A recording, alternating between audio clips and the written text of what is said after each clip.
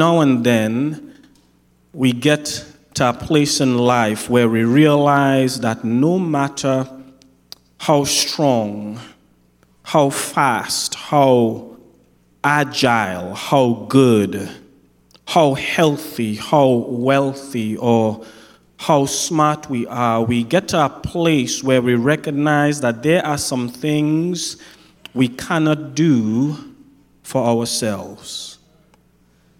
God is an intentional God in that He allows us to come up on some situations, places, and people that are meant for us to see that it's only by His mighty hand and power, it is only by the power of Yahweh and Jehovah God that we overcome the impossible.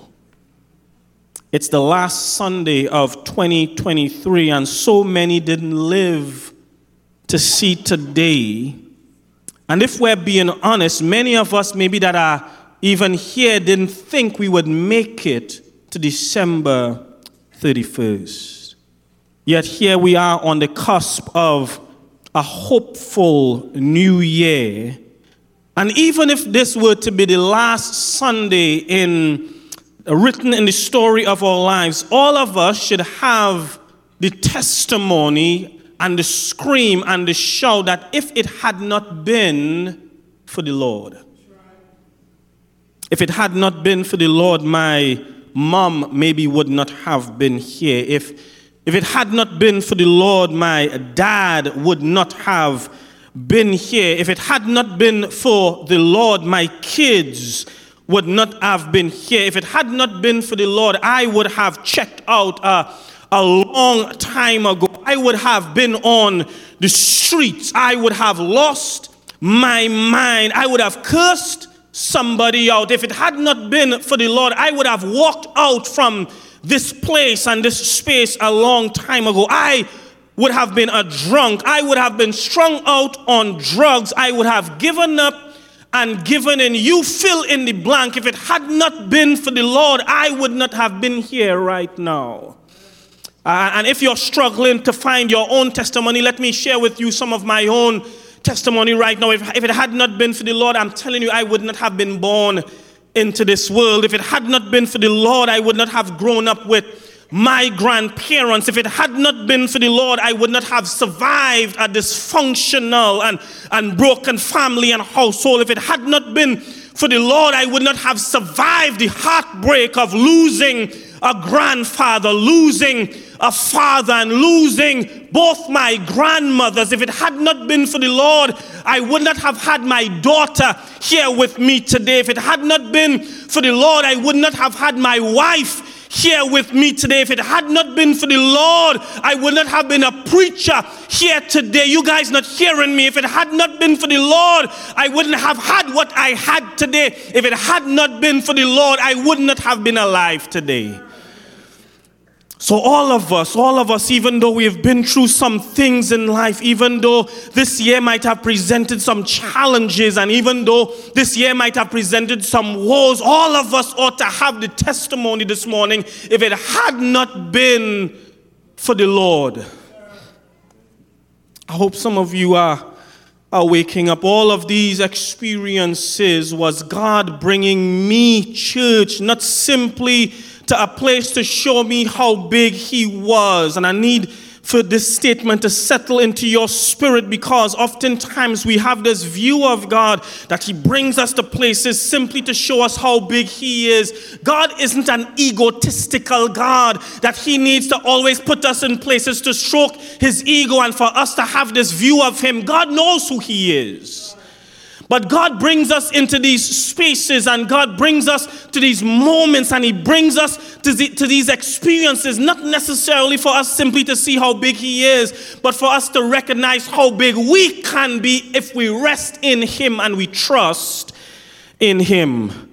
So it's not just about God showing us how big He is, it's Him showing us how big we can be if we trust and we rest in Him. Every now and then He has to bring us to a place to teach us that we need to let go and let God. Could you look to the person next to you and just whisper in their ear, let go and let God. Now look to the person on the other side of you and share with them. Say this, say let go and let God.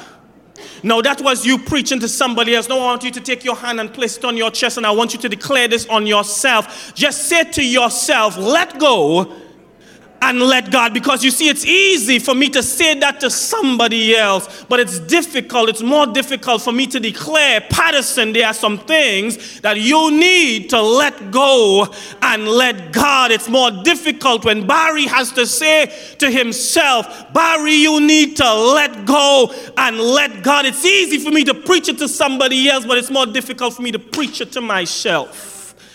And we get to a space, we get to a place in life where God is trying to teach us what it means to let go and let God. A few weeks ago, we started in the series, Walk by Faith, and we've been going through the book of Hebrews, particularly chapter number 11. And I'll have you know I'm almost done, by the way. And so we get our place, and find our space in the book of Hebrews, chapter 11, verses 28 through 31. And I want to do this really quickly. Hebrews chapter 11, verses 28 through 31. I want to read this from the New Living Translation, and then I'll just list some things that I believe is so pertinent to these texts and these experiences that the Hebrew writer shares to his audience. That's Hebrews 11, verses 28 through 31. Let go and let God. It was by faith that Moses commanded the people of Israel to keep the Passover and to sprinkle the blood on the doorposts so that the angel of death would not kill their firstborns. Verse 29, it was by faith that the people of Israel went right through the Red Sea as though they were on dry ground, but when the Egyptians tried to follow, they all drowned in the sea. Verse 30, it was by faith that the people of Israel marched around Jericho for 7 days and the walls came crashing down. And then in verse number 31, it was by faith that Rahab, the harlot, the prostitute, was not destroyed with the people in her city who refused to obey God, for she had given a friendly welcome to the spies of Israel. At first glance, you would tend to believe that these are just random events that maybe the author is just throwing in there. But then, if you look a little bit closer, you'll recognize that all four of these verses, all four of these experiences, all four of these historical steps in the way for Israel actually has a common thread that runs through each one of these. So these aren't as random as we might believe. But I want you to keep in mind, God is trying to help his audience. He's trying to help his people to learn to let go and let God. Church, there are four things from these verses that I want to pull out really quickly for us in the hopes that this would bless us not only on the 31st of December, but that this would bless us in a continual way as long as God continues to place breath in our bodies. The first thing I want us to see from these verses, here are four reasons why we should let go and let God. Number one, only Jehovah can offer true deliverance. Only Jehovah can offer true deliverance. That's the first verse. And here's the interesting thing about deliverance is we need to be careful with deliverance, because here it is. I want us to understand that deliverance does not always connote discipleship. God will deliver you in a way that only God could deliver you. But it's up to us whether we decide to be disciples of him and be discipled by him. God will do his part, but there comes a point where we have to do ours. And so God could deliver you from your circumstance. God could deliver you from your situation, but his deliverance does not equate to one's discipleship. I heard one preacher put it this way, deliverance is God taking the children of Israel out of Egypt. But discipleship, or a lack thereof, is what kept them in the wilderness. So God could take us up out of our Egypts, But if we're not careful to allow the Holy Spirit to disciple us and allow ourselves to be discipled by God, God could take us out of our circumstance, but it doesn't mean that the circumstance has come out of us. God is looking for transformation. He isn't just looking for a part-time preacher. He isn't looking for a part-time son. He isn't looking for a part-time daughter. He isn't looking for a part-time Christian. He is looking for people who are disciples indeed. We've developed the pattern thinking and the pattern theology and the pattern way of life of being good on holy days and being good on certain days. But the rest of the days of the week, we could find ourselves stumbling and falling. And there is grace for that. But God is calling us not simply to come out of the world when He saves us, but He's saying we need to be different from the world. So only Jehovah can offer true deliverance, and so we need to trust in the way of God, trust in the word of God, trust in the work and trust in the will of Almighty God. There is a difference, church, between God's deliverance and us being disciples. Number two, only God can open doors for you and me when there seems to be nowhere to go through. Think about what's going on when the children of Israel have a Red Sea in front of them and the army of Egypt behind them. About 3 years ago, a little over 3 years ago, I think I preached my very first sermon here at Antioch, and I entitled that sermon, Between a Rock and a Hard Place. And I need for us to understand that idea or that terminology is really a picture of being stuck in place. Anybody here ever felt stuck in place before? Anybody ever felt like if there was nowhere forward and nowhere backward? Because the truth is, where you were at, you felt like this is where you were going to be for the rest of your existence while you were here on this earth. Some of us, if not all of us, have been in a stuck place between a rock and a hard place before. But guess what? When you learn to let go and let God, you learn to stop kicking against the goals. You learn to stop making a mess of things and allow God to navigate and open doors for you, the likes of which you couldn't open for yourself. Do you not know that there are things that only God could do that you and I can't? Do you not know that there are only pathways that God could open that you and I can't? Do you not know that there are paths that God has to be the one to open up for us? That there no amount of ingenuity, no amount of smart, no amount of wealth that we might have, no amount of energy that we might put into it is able to open up that thing. It takes God to do that. And so it tells us that only God can open doors for you when there seems like there's no way to go. But here's the third thing, and I'm almost done. Only Yahweh can break down barriers that are too great for human hands to pull down. Every single time I think about me trying to do things, me trying to change people. You ever try to change somebody? Maybe it's just me. Let me confess to you some things. And I'm not just confessing this facetiously, but I'm confessing in a real, I'm trying to be as humble and as open and as genuine and sincere with this as I can be. As a spouse, there are times when I feel like I have to try and mold my wife into the type of wife that I want her to be. Uh-oh. You see how that works, right? And vice versa, your wife has a spouse, and oftentimes we're trying to mold each other into the type of people that we want each other to be. And I want you to understand this. It took me some time to learn this. I do not have the capacity to change anybody. So the friends that we have, that you like to hang out with, but there are these characteristical traits that you don't really like, but you try to get them to change, because if you get them to change, like you'll have a better time with them, blah, blah, blah. You know how we do it? The boyfriend that you have, that you clearly, he has clearly shown you who he is in this moment, and you're thinking, well, no, I could change him. Listen, I'll have us to know there is nothing that we could do that could change somebody.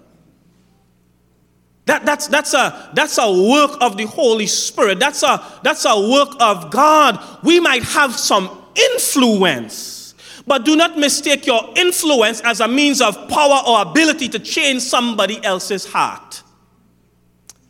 You guys looking at me like I'm saying something crazy. But the truth is, Yahweh has the capacity to break down barriers and to pull down walls, the likes of which human hands do not have the capacity to break down. So when they were walking around the wall, the Jericho 7 times, it was an indication that human hands couldn't break this. It was a matter of strategy. If we had to strategize this thing, we would have come up with a different strategy. But Yahweh said, I just need for you to trust me. I just need for you to walk. I just need for you to do what I say for you to do, and I will be the one to pull down the walls. You guys missing it. We can't change a drunkard from being a drunkard, but if we walk the way Yahweh told us to walk, if we talk the way Yahweh told us to talk, if we loved the way Yahweh teaches us to love, we can help somebody change from where they are. So we can't change a person, but we could surely influence them to do better. So why do I need to let go and let God? Because only Yahweh can break down barriers that are too great for human hands. And as I close, before I take my seat, let me give you this last one, number 4. Why should I let go and let God? Number 4, only the Lord of hosts can protect you in the midst of your adversary. Now, this is unique and this is interesting because not only does he protect you in the midst of adversity, but he protects you and provides for you in the midst of your adversary. You could be in the midst of your adversary and not be going through adversity. You could be on the job and you're doing well. You're not necessarily having any adversity going on the job, but it does not mean that you don't have some opponents on the job. So you could be blessed in the midst of your adversary, even though there is no adversity going on. And if there is no adversity going on, it does not mean that you do not have adversaries all around you. So God protects us in our adversity. But even beyond that, he protects us and he provides for us in the middle of or the midst of our adversaries. David put it like this, if you didn't catch that yet. David said, he prepareth a table before me in the presence of my enemies. There are several ways to look at that, but let me share with you this. In other words, while your enemies are present in the space, your enemies are the ones that provide the means by which the table is set for you, their enemy, to sit down and eat.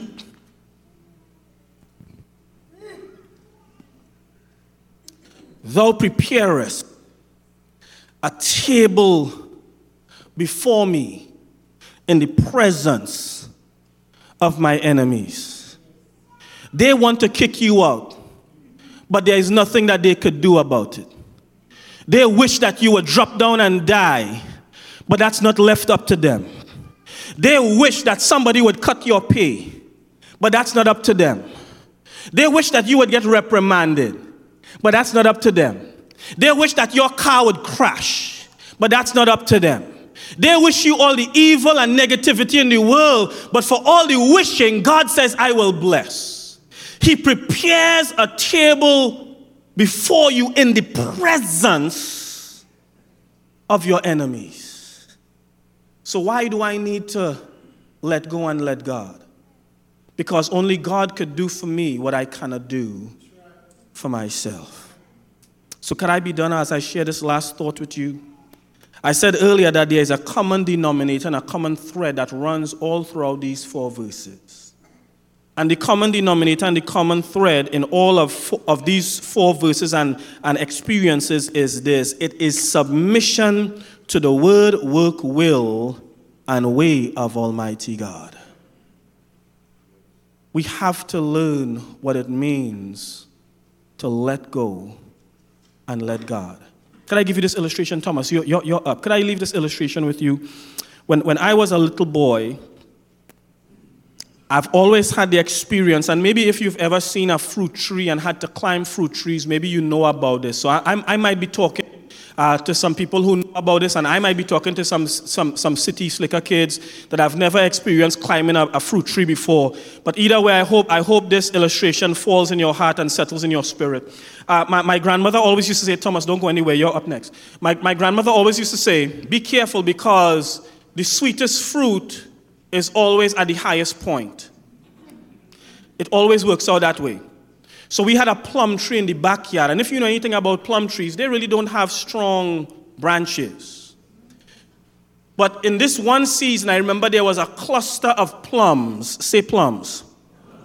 There was a cluster of plums high up, and I could see the tree right now. So you had to go all the way up and to the right. And so I climbed up the tree, and I'm hearing my grandmother screaming to the top of her lungs, be careful, be careful, be careful. I'm like, whatever. So she's making her way back. I didn't know she was walking back to just make sure I was all right, but I'm climbing up and to the right. And as I get up and to the right, I see the perfect cluster of plums. But there's a problem because I'm holding on to the branch with my right hand, and I'm trying to reach the cluster of plums with my left hand. And some of you that are more inclined and have an engineering mind, some of you are saying, oh, why didn't he just make some type of contraption to where he could have gotten some kind of stick and do something? Well, I was too young to be thinking that way. I'm just thinking, I need to get these plums. And so I'm holding on to the branch or to the tree with my right hand, and I'm trying to reach the plums with my left. But my grandmother makes her way to where I was. And she realizes that I'm right here I'm a fingertip away from grabbing these plums. And so what she says to me, it baffled me way after, but it made sense in the moment. She said, if you want to grab those plums, you have to first let go of the branch.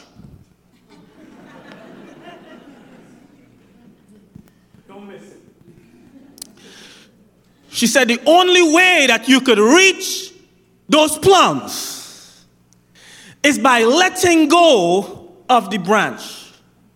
But in order to let go of the branch, you have to trust that the weight of the branch you're standing on will hold your weight. Somebody's missing this.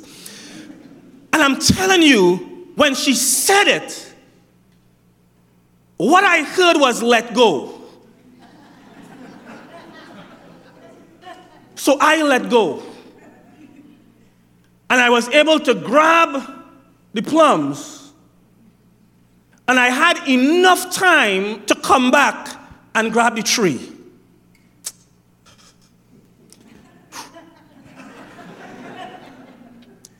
Letting go and letting God doesn't mean that you let go of God. It means that there is a level of trust that you put in Him in order to achieve the task at hand. The plum is there. The path is there. The wall is there. But we have to learn sometimes to let go and stand with God. We got to learn to let go of unforgiveness. We got to learn to let go of indifference. We got to learn to let go of past pain and past hurt. You understand this? We have to let go of ourselves. We have to let go and let God. And that's the only way that we can achieve what God wants for us to achieve. That's the only way we'll have true transformation, by letting go. And repeat after me, let go. Come on, preach this with me. I'm done. Say let go. Let's say let go. Say let go. Say let go. Come on, one more time. Say let go. And let God. Let go. And let God. I pray that God blesses us. I pray that God magnifies us. I pray that His Holy Spirit engulfs us and takes us over, and we become the likes of which we have never yet experienced or seen, all because we have truly learned, Kim, to let go and let God. May you stand as together we sing our song.